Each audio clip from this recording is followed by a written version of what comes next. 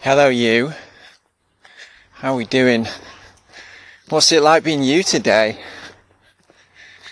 I'm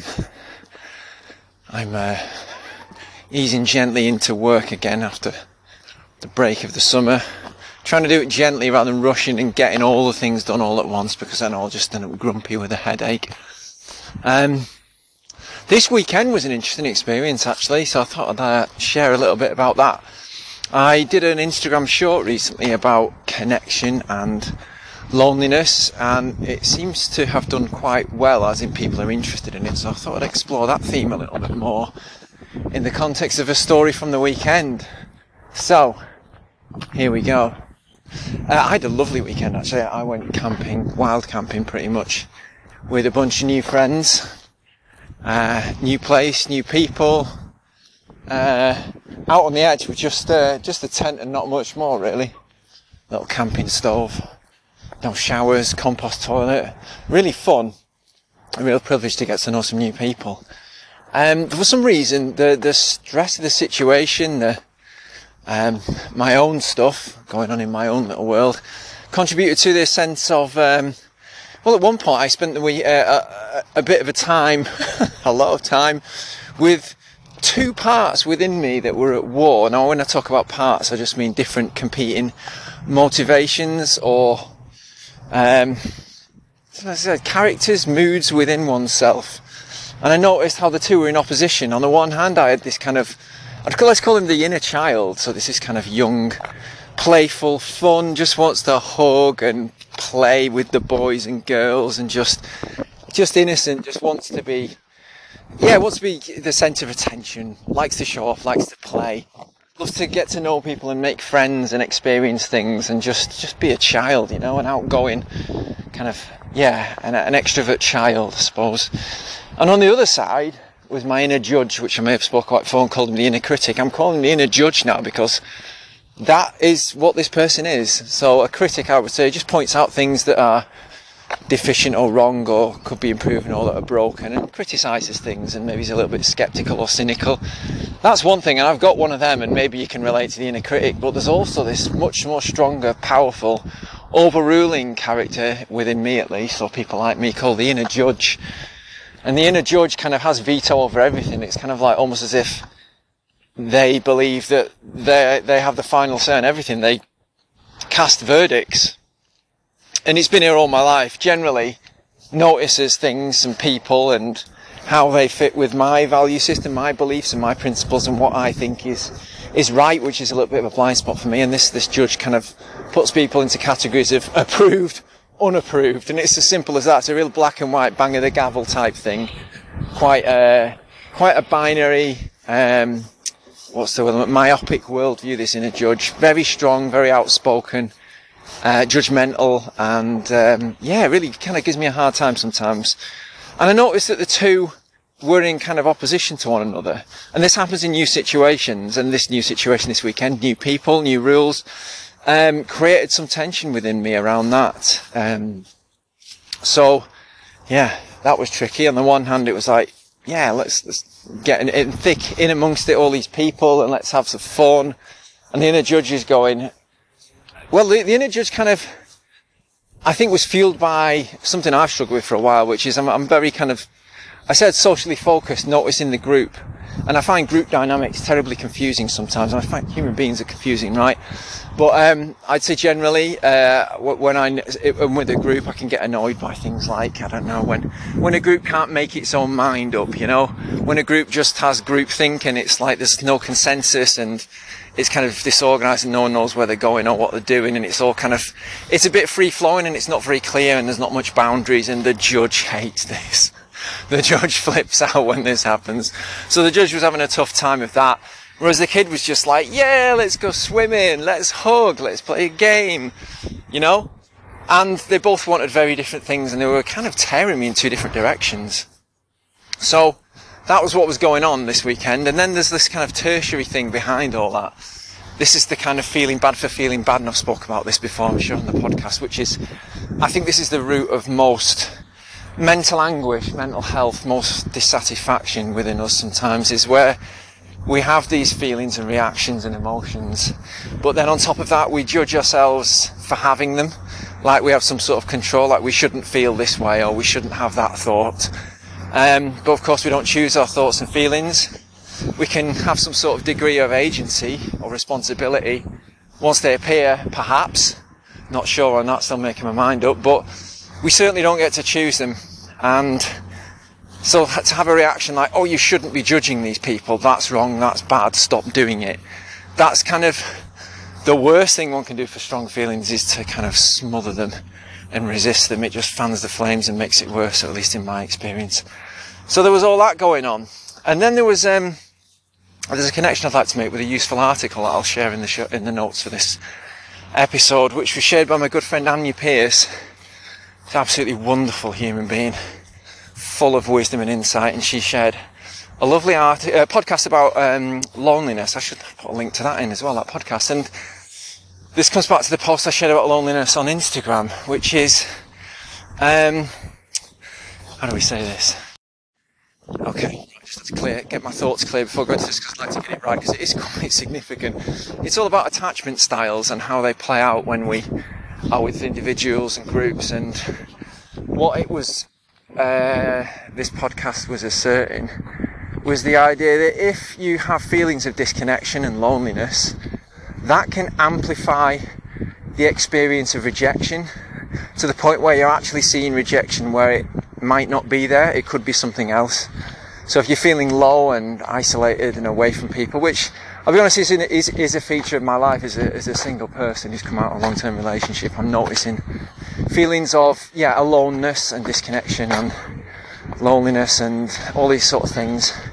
And if after you have a period of this, a prolonged period of not being with other people, or at least being in some kind of intimate connection with other human beings, it creates a bias for rejection, especially if you've got an attachment style, like an avoidant attachment style or an anxious attachment style, where one is prone to noticing rejection from the group or individuals.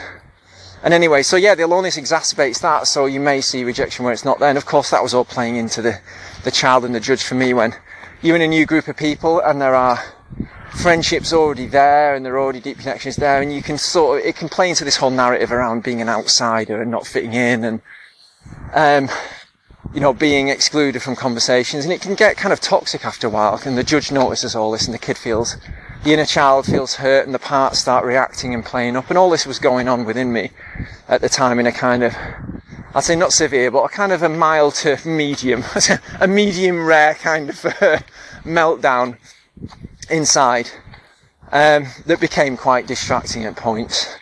But I found that really interesting that loneliness can create feelings, can create an extra sensitivity to rejection that may not be there. This could be as simple as, I don't know, you've got a friend and you phone them and they don't phone you back the same day. Or same with text messages or emails, or just you try and engage in conversation with someone out in the world, and you're feeling a little bit lonely and you're looking for, just a chat, a bit of friendliness, whatever, and people cut it short, or they don't want to go deep with conversation. They just want to talk about the weather, or just move on and get on with their day and not be distracted or whatnot. A million reasons why they might not want to talk like that. That will then come across as rejection, and that's certainly been my experience when I felt that. Noticing it and interpreting it as rejection, and then of course, when you are fed rejection, depending on your attachment style, which is a relationship emotional theory, there's plenty about it, I won't go into it here, it's well-travelled territory, I think.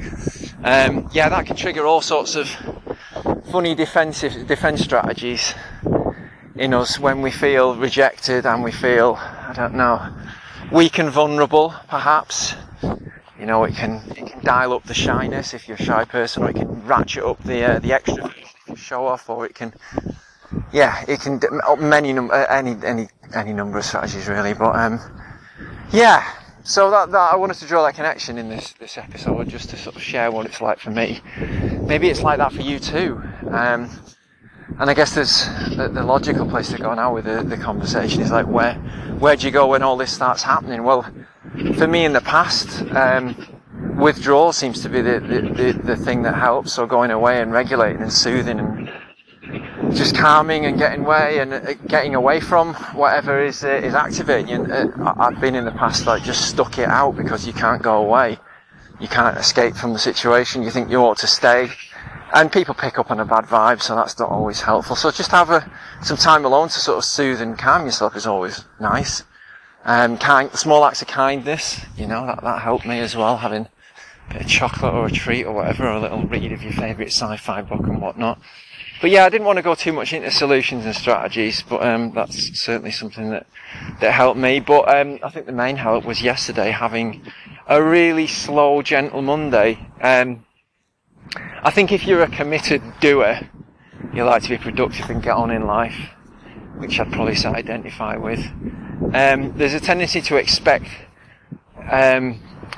quite a lot of yourself. When I mentioned what I was doing this weekend, a couple of people said, "Oh, that's brave, new bunch of people, new place, going down there all that way to hang out with, people you don't know very well and stuff." And I was like, "Yeah, I know."